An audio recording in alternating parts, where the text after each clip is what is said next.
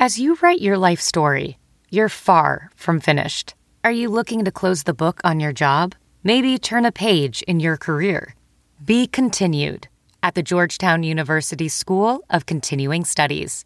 Our professional master's degrees and certificates are designed to meet you where you are and take you where you want to go. At Georgetown SCS, the learning never stops, and neither do you. Write your next chapter. Be continued at scs.georgetown.edu/podcast. Good afternoon and welcome to the Hoosier Huddle podcast. I'm Sammy Jacobs. Along with me is TJ Inman, and we are here to recap Indiana's 37-21 win over Rutgers last Saturday and preview the number 13 Hoosiers matchup against the number 23 Michigan Wolverines on Saturday at noon, and that game will be on Fox Sports 1. Sorry for the delay in the podcast. I had something pop up last night that was a semi-emergency. So we're coming to you on Election Day. We promise to keep it politics-free as much as possible. But here we go. A word from our friends over at Bet Online. Football is back in full effect with many teams strutting their stuff. You may be at a game this year, but you can still be in on the action at Bet Online. Bet Online is going the extra mile to make sure you can get in on everything imaginable this season, from game spreads and totals to team, player, and coaching props. Bet Online gives you more options to wager than any place online.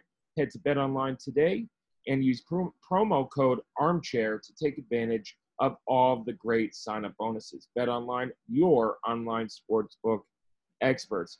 Well, TJ, let's dive into Rutgers real quickly before we get into Michigan. What were your thoughts from the game on Saturday? I think Indiana gave a pretty mature, solid performance. There was certainly some concern in the first quarter, not with the score or anything like that, just the kind of mental mistakes that Indiana was making. A bit sloppy there to begin the quarter, and to be honest, it was a bit sloppy throughout the game with the penalties mainly. But it just getting into the red zone, not cashing in with touchdowns, as partially due to a poor snap from Harry Kreider. Rutgers' drive was not their first one. I believe it's their third drive that they were able to march down the field and score after a roughing the passer penalty. So some sloppiness early. However, once Indiana got themselves settled in, I would say starting in the second quarter, they really did play a good game on both sides of the ball. The offense opened up a little bit, and we saw for the first time this season, outside of a wild 2-minute drill, we saw what Michael Penix is capable of when he's in rhythm, able to really zip some passes to different wide receivers. The drive where Rutgers cut it to 8, and Penix responded with a perfect drive right down the field. I thought it was really good play calling from Nick Sheridan on that drive as well. Indiana executed really well, got up, and the game really never truly in doubt after that. The biggest standout for me was likely the amount of pressure Indiana was able to get on Noah Vedral, the Rutgers quarterback. And that primarily came from unique blitz schemes from Kane Womack. I thought he did a really good job calling that game as the defensive coordinator. Indiana sent Tywone Mullen on 3 separate corner blitzes. He got 3 sacks, which is incredibly rare for a defensive back. And his defensive back partners, Reese Taylor, tackled really well. He had a number of good plays. And then I think Jalen Williams has played the best football of his career so far through these 2 games. He's been really impressive as well. So I thought the secondary play, not really all that much in pass coverage, but their overall game was outstanding. And Indiana deserves a lot of credit for settling down and having, I keep coming up with that word, mature, solid. That's the type of win that a ranked team goes on the road and gets. And Indiana did that. They didn't really leave that much doubt in the outcome. They didn't spank Rutgers. Rutgers has certainly improved, but IU was the better side, and ultimately they made that show by dominating the Rutgers offensive line and doing enough on offense to get the comfortable win. Yeah, I agree. It was it was a very slow start for Indiana, and then you saw Whop Philyor kind of pump up the defense on that one side, and I think that after that the team started rolling. Special teams was pretty good outside of the one long return and your onside kick, which they were ready for it. You had the hands team on there. It is either a blown assignment or, since Rutgers is running back and forth like 30 times on it, just a little confusion. And under Greg Schiano, Rutgers is an excellent special teams team. In his first tenure, they blocked like a gazillion kicks. They did all this stuff on special teams, which helped them win games and get to where they were under him. But I thought solid all around. Charles Campbell was Big Ten Special Teams Player of the Week. I thought Hayden Whitehead, although he wasn't booming kicks, was really efficient with his kicks. And we saw him kick right-footed. I've been saying that all year. We saw him in spring practicing that right-footed kick. Pinned him inside the 20 there as well. It's just another wrinkle you could put on special teams, especially that he has a history of being predictable and coming up with big blocks the last 2 years in big situations. But offensively, I thought Nick Sheridan took a lot of unwarranted heat on social media and things like that. If you have to be able to block whatever you want to run. And right now, Indiana's biggest problem on offense is their left side of that offensive line. And Michael does not have a lot of time, and the run game's not really there. So all of this it's limited. And so people are saying that, it looks like Mike DeBoer. Well, he is a Mike DeBoer disciple, but he's also a Kalen DeBoer disciple. And you saw that with that second drive of the second half where they put the game away, and he was stepping up and throwing, and they went with some pace and things like that. But the fan base needs to cool it on Nick Sheridan. He's the youngest offensive coordinator in the Big Ten. He's done some really good things. They put up 37 points. Yeah, they probably could have put up more. They're 11 for 11 on the season in the red zone. Yeah, a lot of those are field goals, but you're 11 for 11. That means you're not taking negative plays. You're not turning the ball over on first, second, and third downs. And when you you either get in the end zone or put points on the board, and that's huge. So, I'd like to see the offense use Samson James a little bit more. I thought he had a really good game, even though he only had 6 carries. I think he had 33 yards. But he's just a little bit more explosive than Stevie Scott, getting to that second level. But ultimately, it comes down to the offensive line. And Caleb Jones and the combination of Dylan Powell and Mackenzie Wara on the left side of the line is not going to cut it the rest of the season. They either have to improve drastically, or you're going to have to shuffle some around. You saw Luke Haggerty come in for a little bit at left tackle instead of Caleb Jones. Maybe you kick one of them inside and move Harry or maybe Haggerty's that guy. Maybe you put Kadick at center and move Kreider back over to guard and things like that. But they got to figure that out, because it's killing the run game. And more times than not, Michael Penix is under pressure and cannot throw the ball downfield. They were able to do that on Saturday. I thought they loosened up the defense with some long throws and opened up the run game a little bit.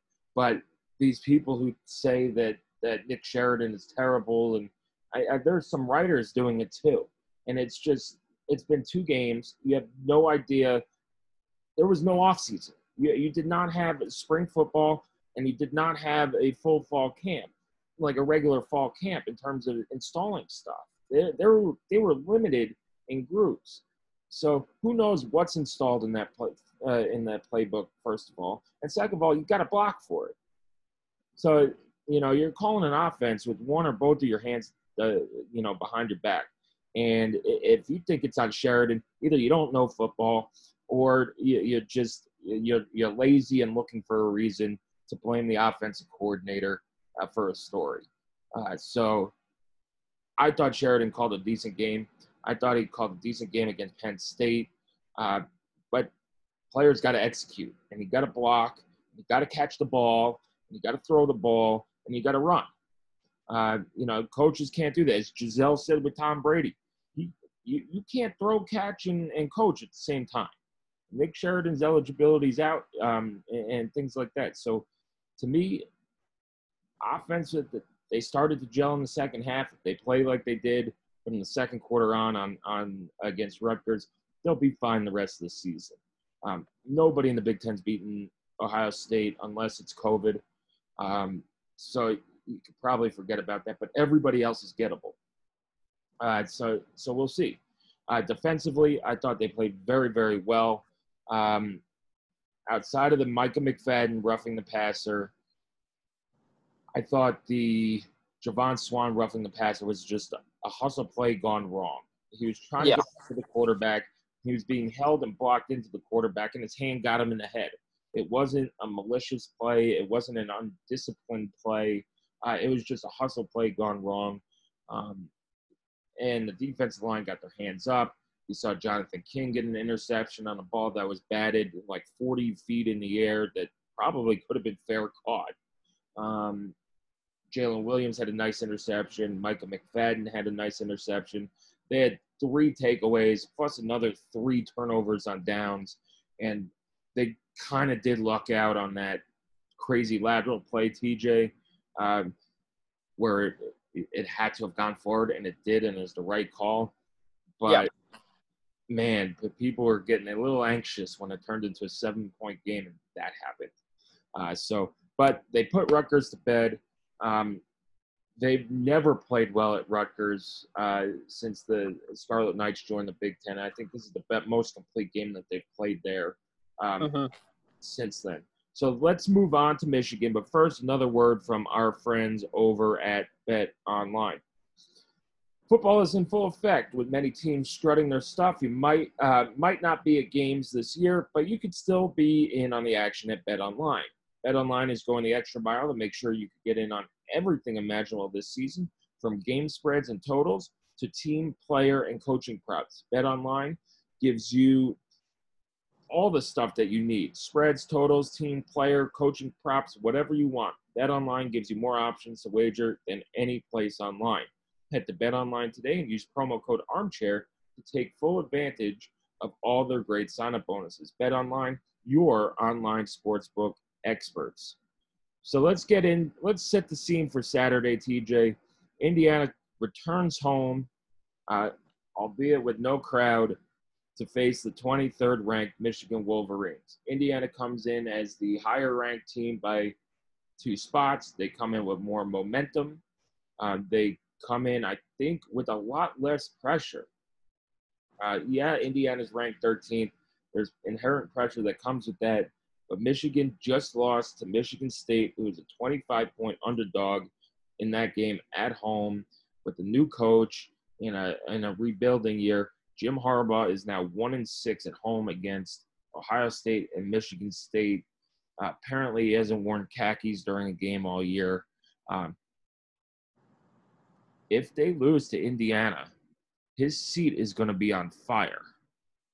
He has not won a meaningful game in a very long time at Michigan. He's 0-4 in the last 4 bowl games.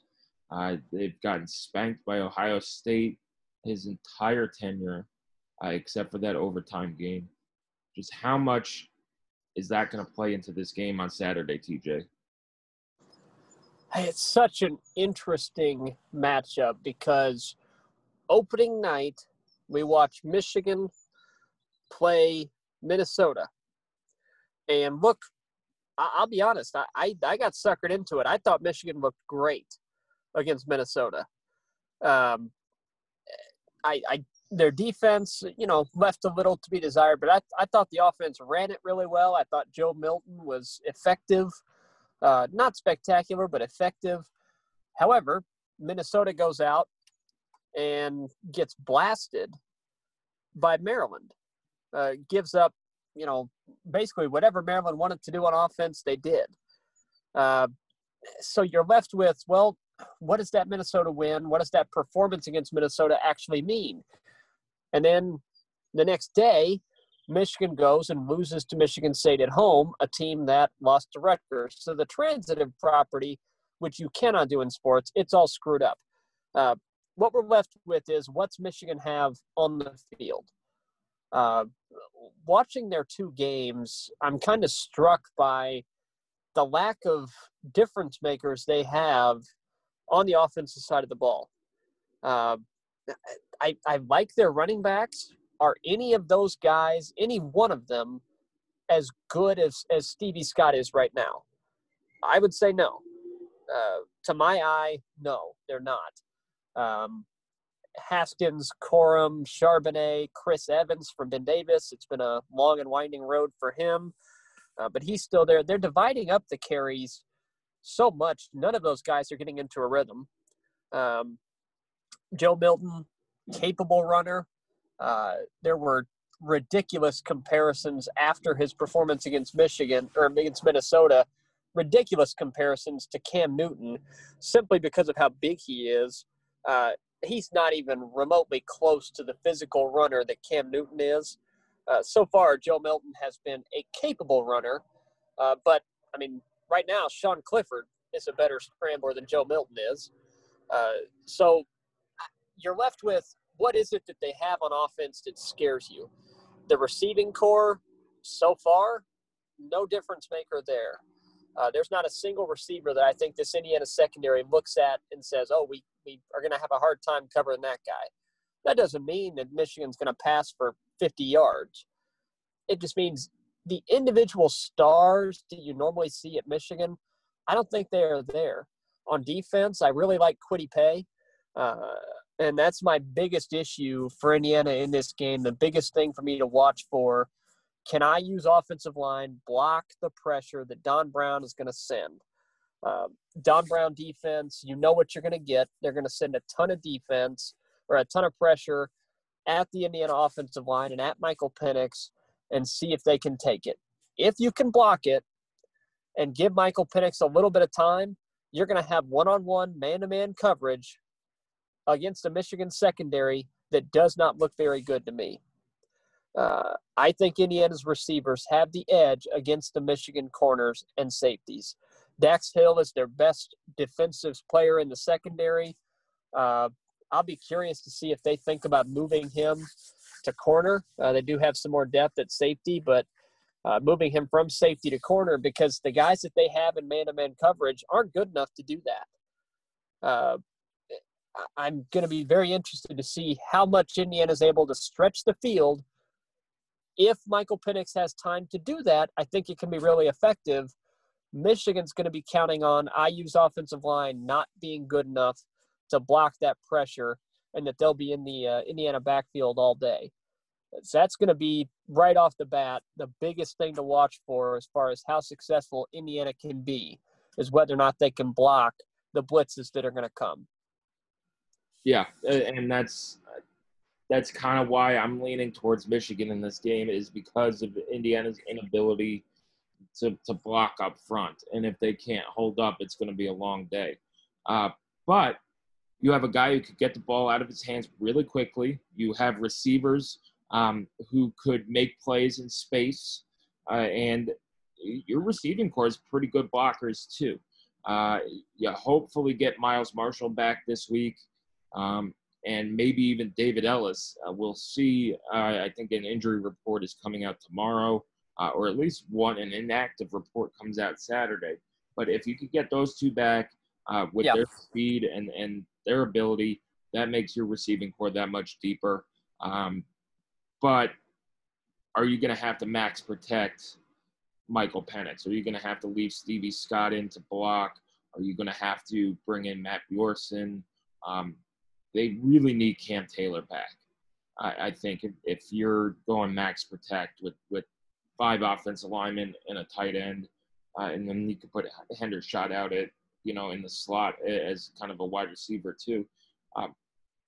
Cam Taylor is a physical blocker. He's a butt kicker. And he's almost like another offensive lineman. I think if he was playing, the offensive line would be that much better. But it's can they hold up against the blitzes that Don Brown's going to send? And he's going to send the house.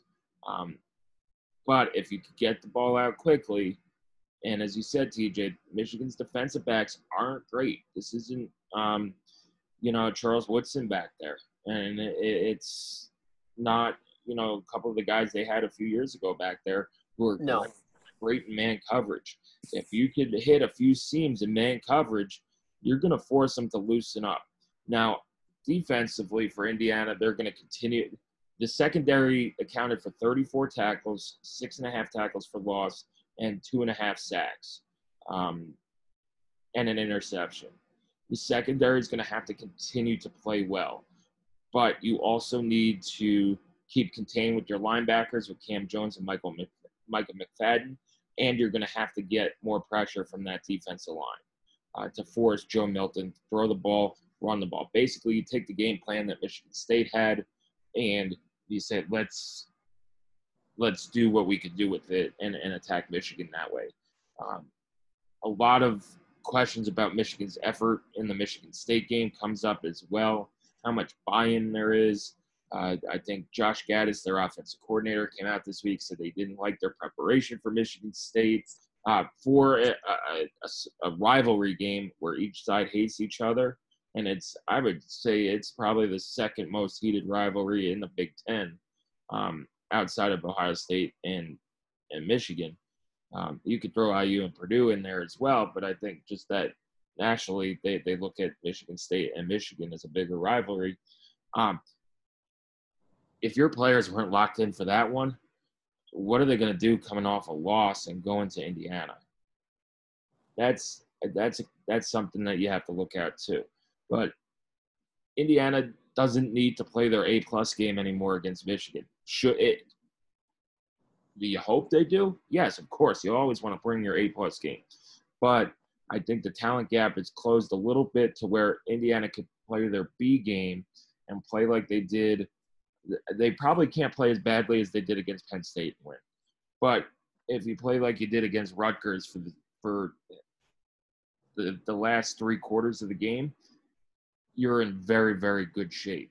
If Michigan plays their A game, I think Indiana still has a shot. If they play their A game, it's no longer if Michigan, like Ohio State. If Ohio State plays their A game, nobody's beating them. Nobody is. It's just sorry, it was not your day today.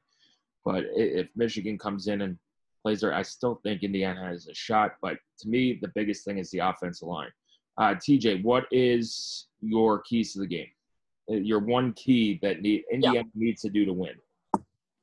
Well, I do want to throw in an extra point.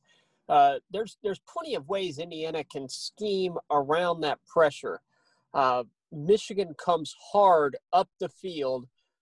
They typically do give up some screen passes. They give up, which I really hope David Ellis can be back for this game. I think he could be very effective as a quick safety valve option. But a player that I do look to have a nice game is Peyton Hendershot. Against pressure, Michael Penix will be looking to get the ball out of his hands quickly. We saw a couple of these little stick routes against Rutgers that worked. I think we could see some against Michigan as well, where Hendershot's going to chip a defender that's coming on pressure. He's going to chip him and then release and likely be open. Those aren't probably going to get you huge gains, but they're going to keep you ahead of the chains. They're going to keep you from having a negative play. They're going to keep Penix off his back. Maybe Hendershot breaks one of those for a big one. But what you're looking for on plays like that, when Michigan pressures, avoid the big negative play. That's what you're looking to have happen.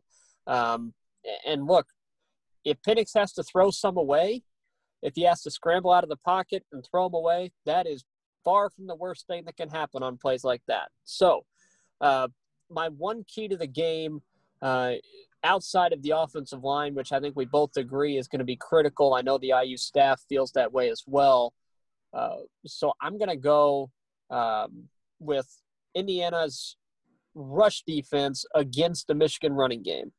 I personally don't think that, this could come back to bite me saying this, but I don't think any of the Michigan wideouts are going to give IU's, defense nightmares.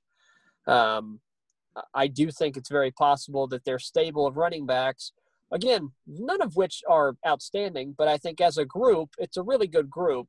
Yep. With a lot of varying skill sets.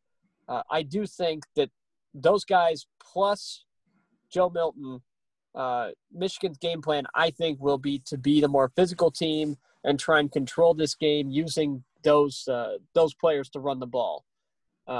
If Indiana can force Michigan into third down and obvious passing situations where Joe Milton has to beat you with his arm and stretch the field, I like IU's chances.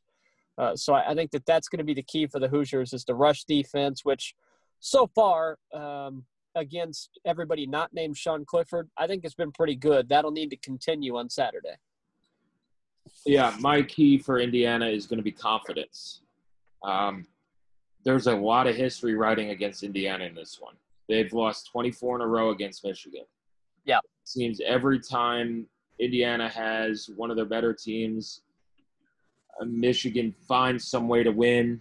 The 2 overtime game in 2015, the overtime game in 2017. It went up to their place, I think it's 2018. Last year, everybody was pumped out, and Michigan just steamrolled IU. I think that you need confidence, and you got to come in saying we're better than them. Even the people in the polls think so. Now the people in Vegas don't, but the people in the polls think so. And all that matters is that locker room. You can't come in thinking about the 24-game losing streak, the times where there have been phantom flags and out of bounds and throws into the tuba and things like that. You got to have blinders and confidence and go say it's a new team, new year. And then, you're right. That secondary can tackle as well as they did at Rutgers. They're going to be in business. And that's, I think, part of my prediction is there's just so much bad history for IU against Michigan. And so that goes into the prediction as well. TJ, what's your prediction for Saturday? I mean, you're absolutely right. There's so many demons that need exercise. Tom Allen talked about it at his weekly press conference. He didn't go out of his way to mention it, obviously, but he was asked about, that pass against Michigan.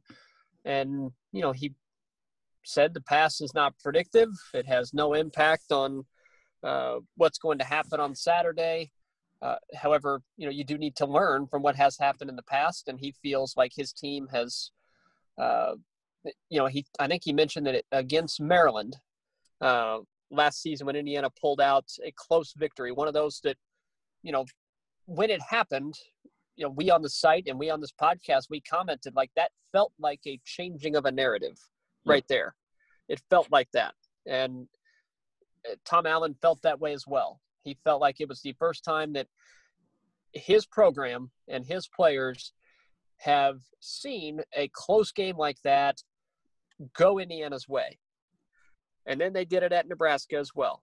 And that was another kind of block as you're building. I would say that the loss to Tennessee was a step backwards, but then the win against Penn State, a huge building block of belief forward. Now, I want to beat Michigan just about as badly as I want Indiana to beat anybody. I'm struggling to separate what I want in my heart from what is in my head. However, watching Michigan this past weekend, I did the Big Ten in football or Big Ten in 60. a great program the Big Ten Network does. Watching Michigan for these two games, I honestly feel like Indiana has more individual difference makers than Michigan does. And for whatever reason, it's the year.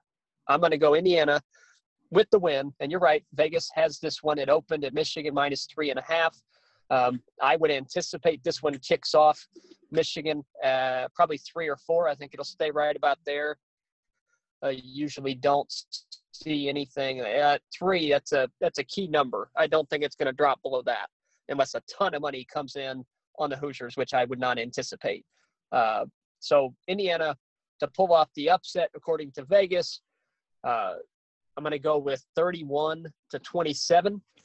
The Hoosiers get the win, 31-27. I do think this will be another nail biter against Michigan, but this one goes IU's way. Yeah, I find myself in the same battle. It's, I watched the first half of the Michigan-Minnesota game, and I wasn't overly impressed. Now, Michigan ended up blowing them out, but that first half, Minnesota did a lot of things, and Minnesota was missing their kicker, and I think that changed the whole game. They had short kickoffs. They had long kickoff return against them that set up a touchdown. There was a missed assignment on a run. Didn't have their punter either. Yeah, didn't have their punter either. It was – I really, really want to pick Indiana. However, I picked Penn State to win, and Indiana won. Yeah.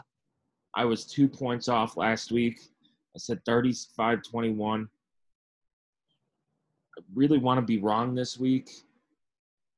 But, part of it is that confidence. It's that confidence to say that Indiana has the better team on paper. But to me, it's going to come down to the offensive line. If the offensive line can't block, Indiana's going to get smashed. If they can hold up, IU's got a very, very good chance of knocking this Michigan team off and having a super-duper special team, like really special season. However, I've already said it publicly on other forums. I'm going to take Michigan 27, Indiana 21. It's going to come down to that offensive line play. I hope I'm wrong. I'll happily hear I told you so from you, TJ, if Indiana wins. But that's I'll be far too happy and delirious to do anything like that. Trust me. Yeah, just shoot me a text. I told you so. And everybody, listeners to the podcast, you could send me tweets, DMs. Told you so. Told you so. Until Indiana gets over this hump, and there's a lot to it. I'm going to take Michigan. All right, TJ, that does it for today's podcast. Thanks for joining us, and we'll talk on Monday. Absolutely. Thanks, everybody, for listening, and hopefully you enjoy all the pregame coverage to Michigan and be back here to listen to recap. Regardless of what happens, we'll be here. Yeah, regardless of what happens, we'll be here. We'll be writing all our stories on HoosierHuddle.com. Follow us on Twitter at Hoosier_Huddle. We'll have plenty of coverage throughout the week, throughout game day, and all of those things. Also, we did this last week for Rutgers. We had a handful of people join us. I thought it went very well on Hot Mic. Go to hotmic.io. It is our pregame, halftime show with everybody. It's synced up to the call as well. We'll have people covering that and all of that stuff. So one final word from our sponsors over at Manscaped. Listen up, fellas, because today we have a new Manscaped product alert. Manscaped just released the Weed Whacker nose and ear hair trimmer. Take a look in the mirror, and I guarantee you'll see hairs sticking out of those holes. So it's time to keep your ear and nose hair looking as nice as possible. We have a deal going on over at Armchair. Get 20% off and free shipping with the code Armchair at manscaped.com. That's 20% off at Armchair with the promo code Armchair at manscaped.com. What are you waiting for? Go whack your weeds. All right, that does it for this week's podcast. Thank you, TJ, for joining me. today and being flexible. Have a happy and safe Tuesday, and we'll see you next Monday, hopefully recapping an Indiana victory over Michigan and getting ready for the old brass spittoon game. For Sammy Jacobs and Team J. Inman, have a great Tuesday afternoon. Ophthalmologist Dr. Strauss has seen firsthand how the metaverse is helping surgeons practice the procedures to treat cataracts. Cataracts are the primary cause of avoidable blindness. He works with a virtual reality training platform developed by Fundamental VR and Orbis International to help surgeons develop the muscle memory they need. The result? More confident, capable surgeons. And even more importantly, Patients who can see. explore more stories like Dr. Strauss's at meta.com/metaverseimpact. Hey, it's Kaylee Cuoco for Priceline. Ready to go to your happy place for a happy price? Well, why didn't you say so? Just download the Priceline app right now and save up to 60% on hotels. So whether it's Cousin Kevin's Kazoo Concert in Kansas City, go Kevin, or Becky's Bachelorette Bash in Bermuda, you never have to miss a trip ever again. So download the Priceline app today. Your savings are waiting. Go to your happy place for a happy price. Go to your happy price, Priceline. Welding instructor Alex DeClaire knows VR training platforms like Forge FX help students master their skills. There's a big learning curve with welding. Virtual reality simulates that exact muscle memory that they need. Learn more at meta.com/metaverseimpact. CarMax is putting peace of mind back in car shopping by putting you in the driver's seat to find a ride that's right for you. Because at CarMax, we believe you shouldn't just settle for a car. You should love your car. That's why every car we sell is CarMax certified quality, so you can be sure with upfront pricing that's the same for every customer. So don't settle. Find love at first drive and start shopping now at CarMax.com. CarMax, the way car buying should be.